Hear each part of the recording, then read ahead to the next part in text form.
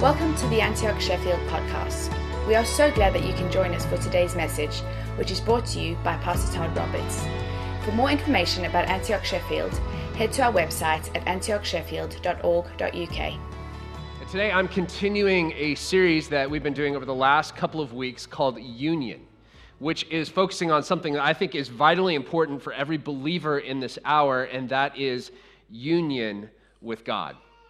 Now, for those who are new or maybe have missed the first couple parts of the series, what I mean by union with God is it's to use Jesus' analogy, it's like a vine and its relationship to the branch. You know, the branch is dependent upon and sustained by the vine, and that is how we are meant to live the Christian life.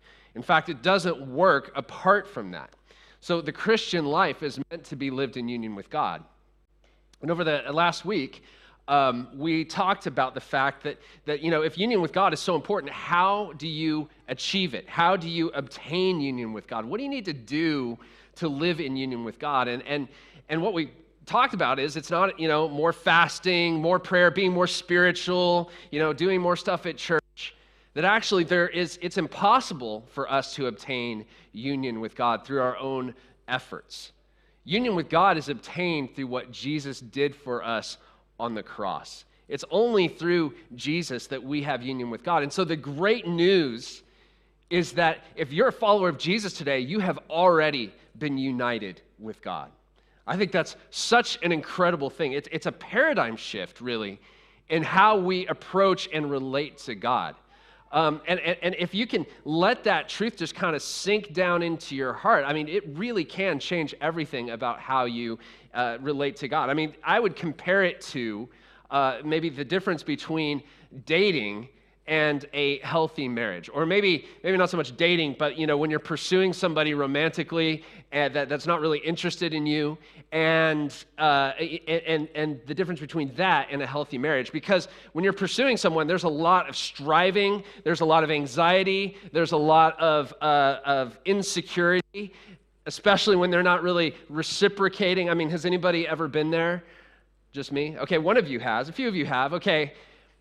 I just will say that most of my experience in pursuing the opposite sex as I was growing up was kind of like that. It was, in fact, most of my embarrassing moments are related to my pursuit of girls that I was interested in that didn't turn out so well, and that includes Lauren.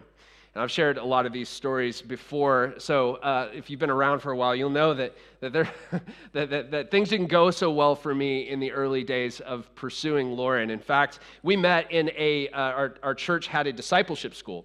And so we met in that school, and the moment I saw her, I thought, wow, she is amazing. I would love to get to know her. But, I never met her before, so I had to work pretty hard to just try to even start up a conversation with her. And when I'd ask her questions, I'd get one-word answers. When I'd crack a joke that hopefully she would laugh at, she just kind of rolled her eyes. Actually, not much has changed in that regard. On one occasion, I was so looking for an opportunity or an excuse to have a good conversation with Lauren that I was driving down the road one day and I noticed my car was pulling to one side, and I got out and I looked and I had a flat tire. And instead of being upset, I was like, yes, because I knew that Lauren worked as a clerk at an auto repair shop, and I knew that if I just took my car there, she would have to talk to me one way or the other. And that's what I did. I drove a couple miles to her shop, and I thought that, there she was. I thought this is my opportunity to talk to her, and we did get to talk, but it didn't go much past, we can fix your tire. That'll be $30, please. And that was it. So it didn't really go anywhere significant. On another occasion, I saw her. She was looking particularly beautiful one day, and I wanted to compliment her appearance, but I just wasn't sure how to do that because at this point of time, I still wasn't even getting the time of day from her. And so I saw that she had this really nice red headband on, and I thought, oh, that's kind of cute. And so what I intended to say is, hey, I like your headband. What came out of my mouth was, hey, I like your headband. You look really Rambo-ish.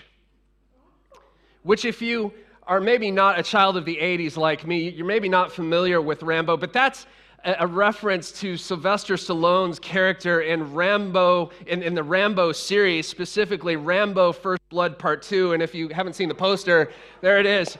And you'll see that this is a very similar comparison to Lauren, right? Actually, there's that similar matching headband. Yeah, you can imagine that compliment didn't go down very well, and it was just like that in my pursuit of Lauren throughout the first 12 months that I knew her. It was difficult to get past just getting the time of day from her. And I think in some ways, that's how a lot of us are in our pursuit of God. Now, thankfully, we're married. Somehow, God works miracles, doesn't he? That we are somehow married after all of that. So ladies, if a guy awkwardly pursues you, this is just not my point for today, but just, have mercy on them. Be gracious to them because you never know where things might end up one day. But now that we're married, I'm not striving for Lauren's affection anymore. I'm not pursuing her in the sense of hoping that she'll like me, just trying to get her attention. I'm able to live from a place of enjoying the fact that we already have that connection. We already have that union. We already have her affection, and we get to enjoy life together as a result.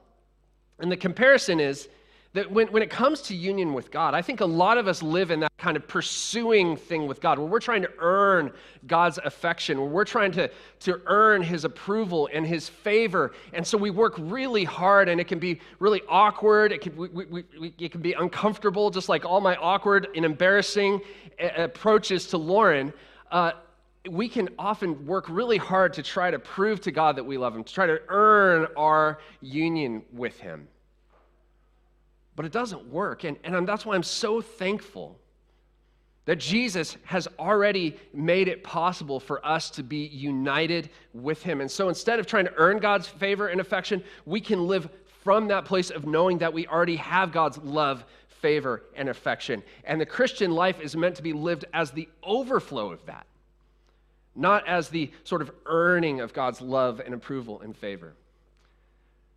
So I think if we can just let that set in, it can change how we relate to God. Now, to take this analogy of marriage just one step further, Lauren and I, so we have union, right? The day that we were married, we became one, okay? But that doesn't mean that we always experience just that we float along on a cloud of bliss and that union is just like all that we hope it would be. I mean, that experience of our union can ebb and flow. It can get stronger or weaker depending on how focused and intentional we are in our relationship with one another. If we aren't being intentional, if we aren't pursuing one another still, if we aren't allowing, taking time for one another, then we can easily lose that sense of union that we're meant to have as husband and wife. And it's the same in our union with God. Just because just because we've been united with Christ because of what he did on the cross, and because we have been united with God already, doesn't mean that we don't have to guard that union. Our experience of it can ebb and flow depending on how intentional we are being with that. So if you want to experience with union with God, it still requires intentionality, not to earn it, but to actually experience it.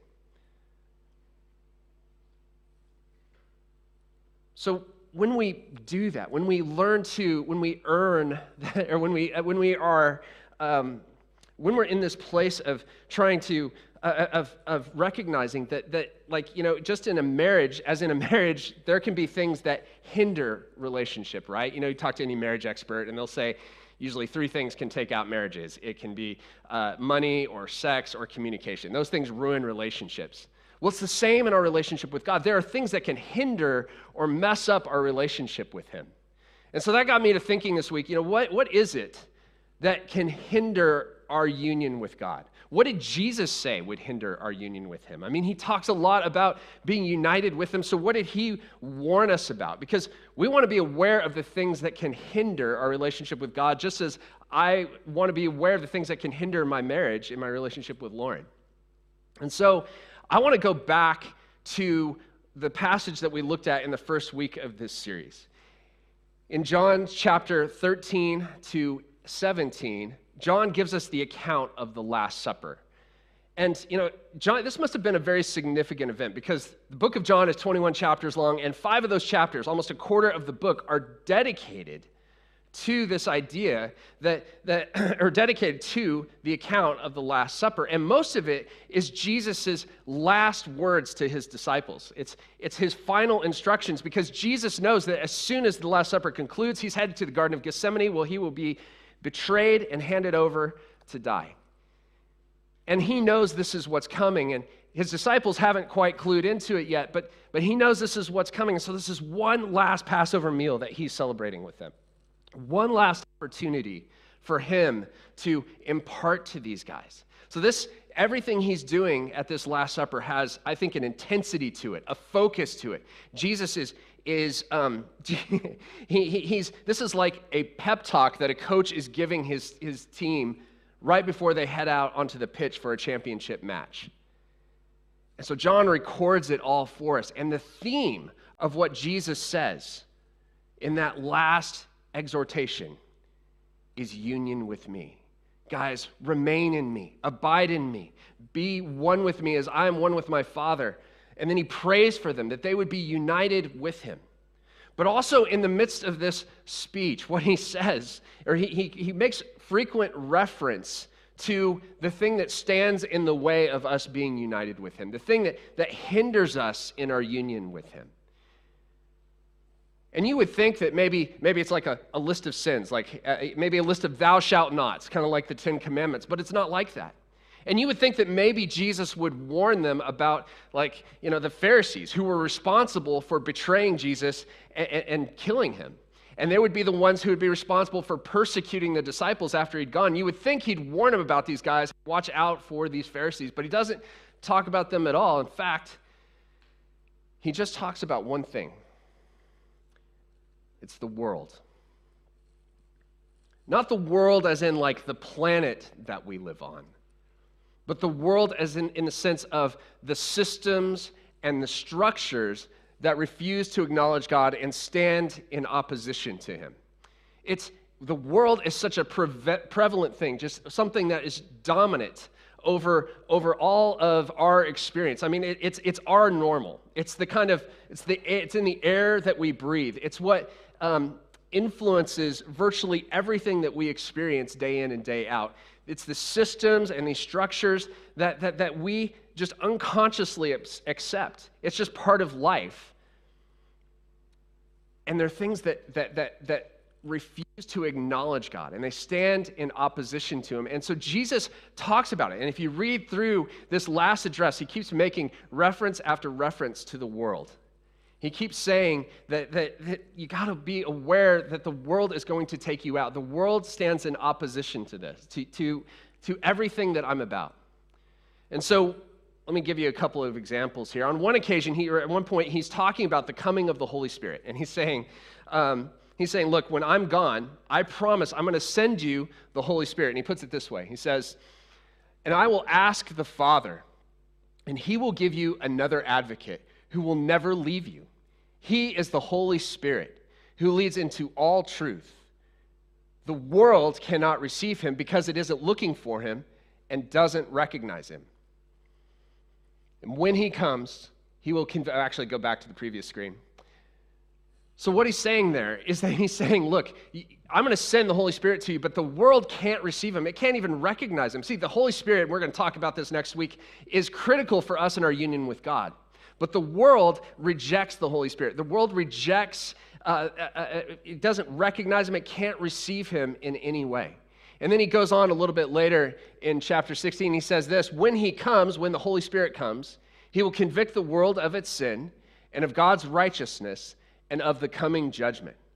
And the world's sin is that it refuses to believe in me. See, this is the essence of what the world is about, is its unbelief.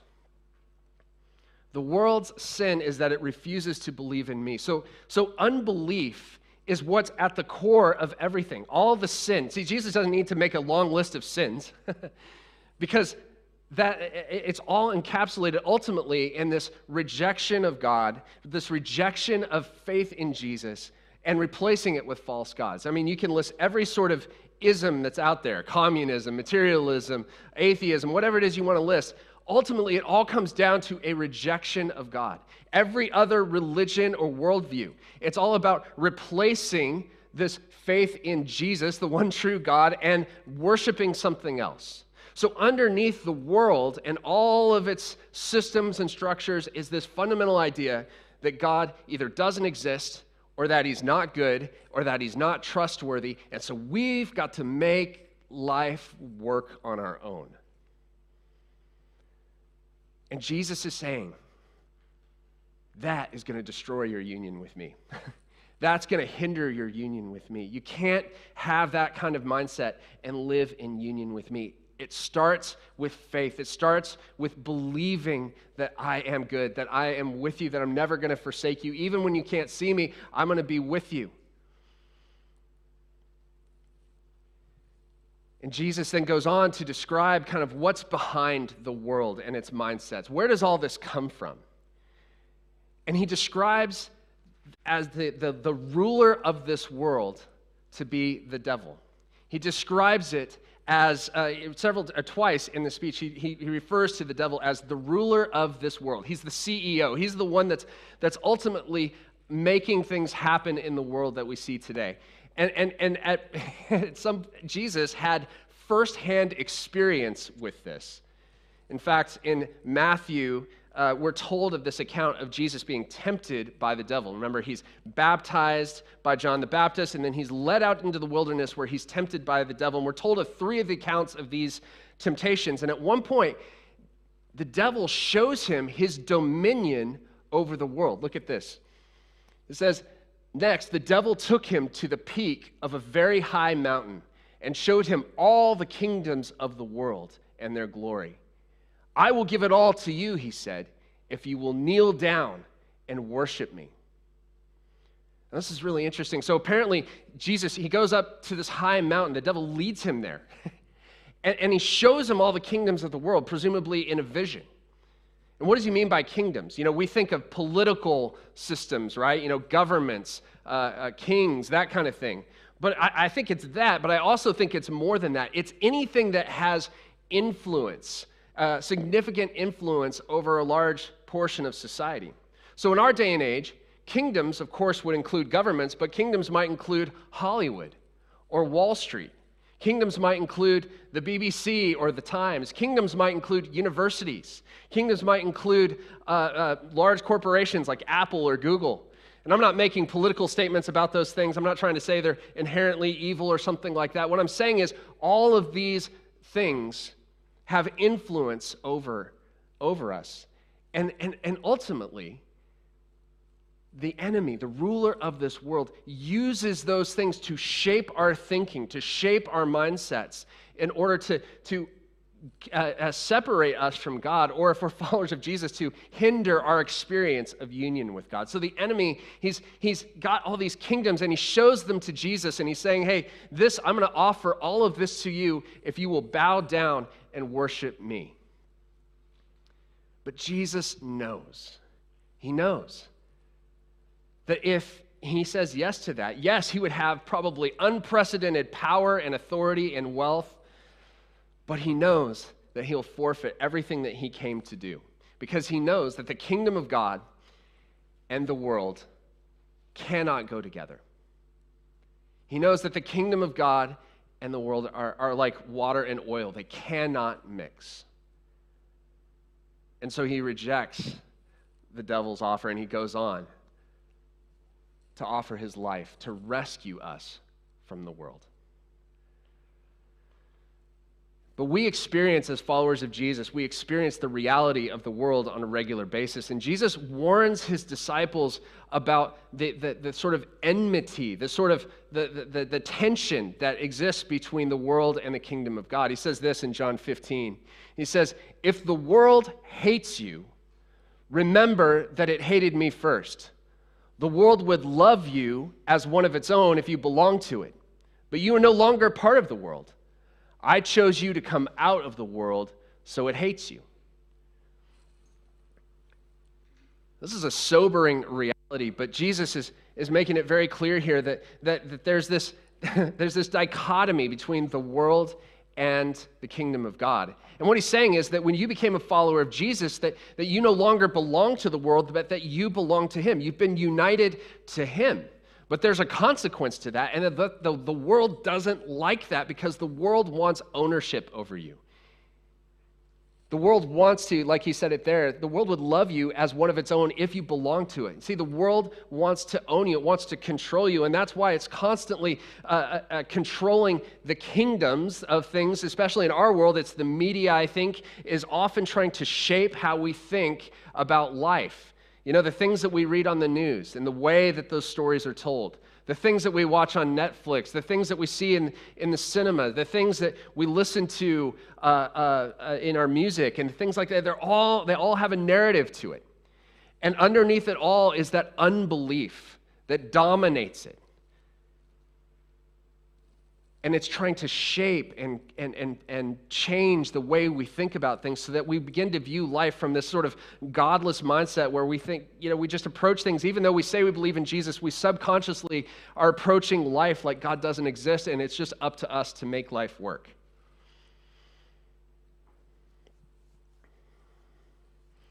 And as a result, there's enmity between the world and Jesus, or between the world and the kingdom of God. And I don't know if you've ever experienced this. I'm sure you have. If you try to talk about Jesus in public, it gets a reaction. Like, you can kind of get away with talking about God sometimes, but the moment you bring up Jesus, it just raises the temperature in that conversation. And that's because the world is threatened by Jesus. Ultimately, the enemy is threatened by Jesus, and so it makes the world uncomfortable, and there's just this hatred that begins to emerge, and we just have to be honest with ourselves as followers of Jesus that we would love to be accepted by everyone. I would love that. I want people to like me, but the reality is, as if I'm going to follow Jesus, there's going to be times when I'm going to be rejected simply because of that, because the world just doesn't want anything to do with him. And, thankfully in this country right now, that doesn't look like martyrdom or like overt persecution, but it does look like rejection. It does look like being ostracized at times. It does look like maybe having to make unpopular stands for things that most people don't agree with you with, and as a result, you might lose friendships, or you might struggle to build up the kind of things in your business or in life that you want to see happen. And it's because there's a tension between the kingdom of God and this world. So these things all contribute to hindering our experience of union with God. But there's one other point that Jesus brings out in the midst of all of this. And he says this in John 16:33. He says, "Here on earth, you'll have many trials and sorrows." And the word that he uses there for earth is the same that he's been using throughout, which is the world. So he's saying, here in this world, you'll have many trials and sorrows. And I think Jesus highlights this because he knows the damage that, actually, wait, Katrina. He knows the damage that that can do to your relationship with him. He knows that suffering and difficulty can just cause unbelief to creep back into your relationship with him. He knows that whether it's the result of, just living in a fallen world, because, that's what this pandemic is, by the way, is I really believe it's just the consequence of living in a fallen world, that this life doesn't operate, the world doesn't operate, creation and nature doesn't operate the way that he intended it to because of sin. And as a result, we get things like earthquakes, we get things like pandemics, and it causes trials and sorrows. And we experience trials and sorrows through persecution as well, like I mentioned. But these things, what they do is, you have a choice whenever you encounter suffering. It's either the place where you can meet God the most, or it's the place where union with God can really be damaged and severed. Because what happens when we suffer? All of us ask the question, God, are you there? We ask the question, God, are you really good? Does God really exist? If he did, then why would he have allowed this thing to happen? And we ask those questions, and that's where the unbelief in the world comes sweeping in, and it begins to undermine our union with God. So Jesus is warning us here. Here in this world, you will have many trials and sorrows. But the rest of the verse is so hopeful because he puts it this way. He says, "But take heart, because I have overcome the world." I find this to be one of the most hopeful verses in the Bible.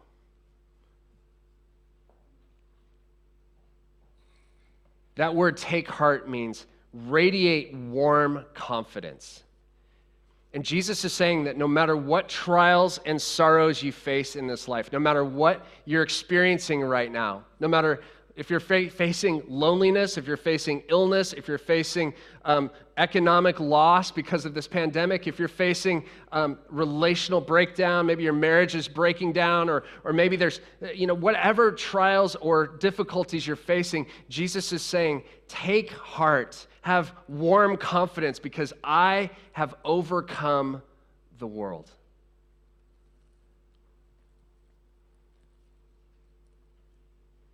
If you're struggling with temptation today, if you're battling to try to somehow have union with God, and you just feel like, hey, I can never get out of this, I just want you to start from this place today that Jesus has overcome everything that you're facing.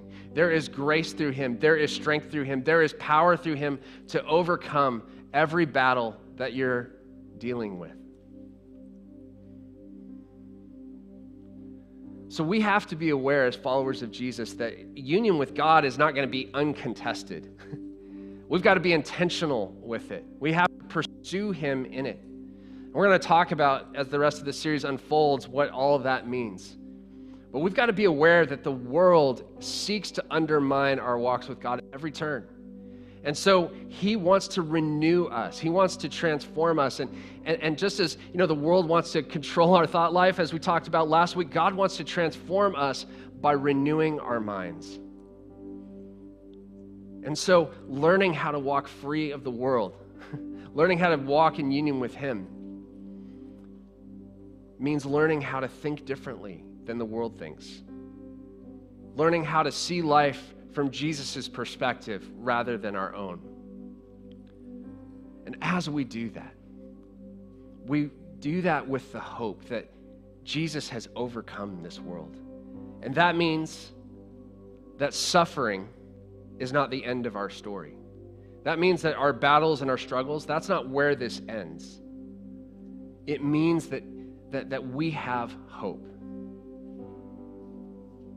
We have hope no matter where you're at. And I'm just so aware that with the news this week and the things that are happening, that so many of us are just kind of looking for hope. We're looking for some sort of rescue. We're looking for some sort of intervention from God, or something to happen. Like, is there going to be a vaccine? Is there going to be some sort of rescue from the situation that we have found ourselves in? And I think today Jesus just wants to encourage you, take heart, because I have overcome the world. Take heart, church. He has overcome the world. He's overcome the world, and this trial that we're going through is not the end of our story. Let me pray for you as we close. Heavenly Father, thank you that we can have hope in the midst of our trials, in the midst of our battles, Lord, of this life, because you are with us and you are for us. Thank you, Jesus, that you have overcome the world. Lord, I pray that in every place of hopelessness, Lord, you would bring hope today. Every place of despair, Lord, that you would help us, Lord, to lift up our eyes to you, to fix our eyes on you, knowing that you are going to bring us through this thing, that you bring us through this world. Lord, we love you and we honor you. In Jesus' name, amen. Thank you for listening today. To listen to more messages like this one, head to our website at antiochsheffield.org.uk/podcast. We are looking forward to seeing you soon.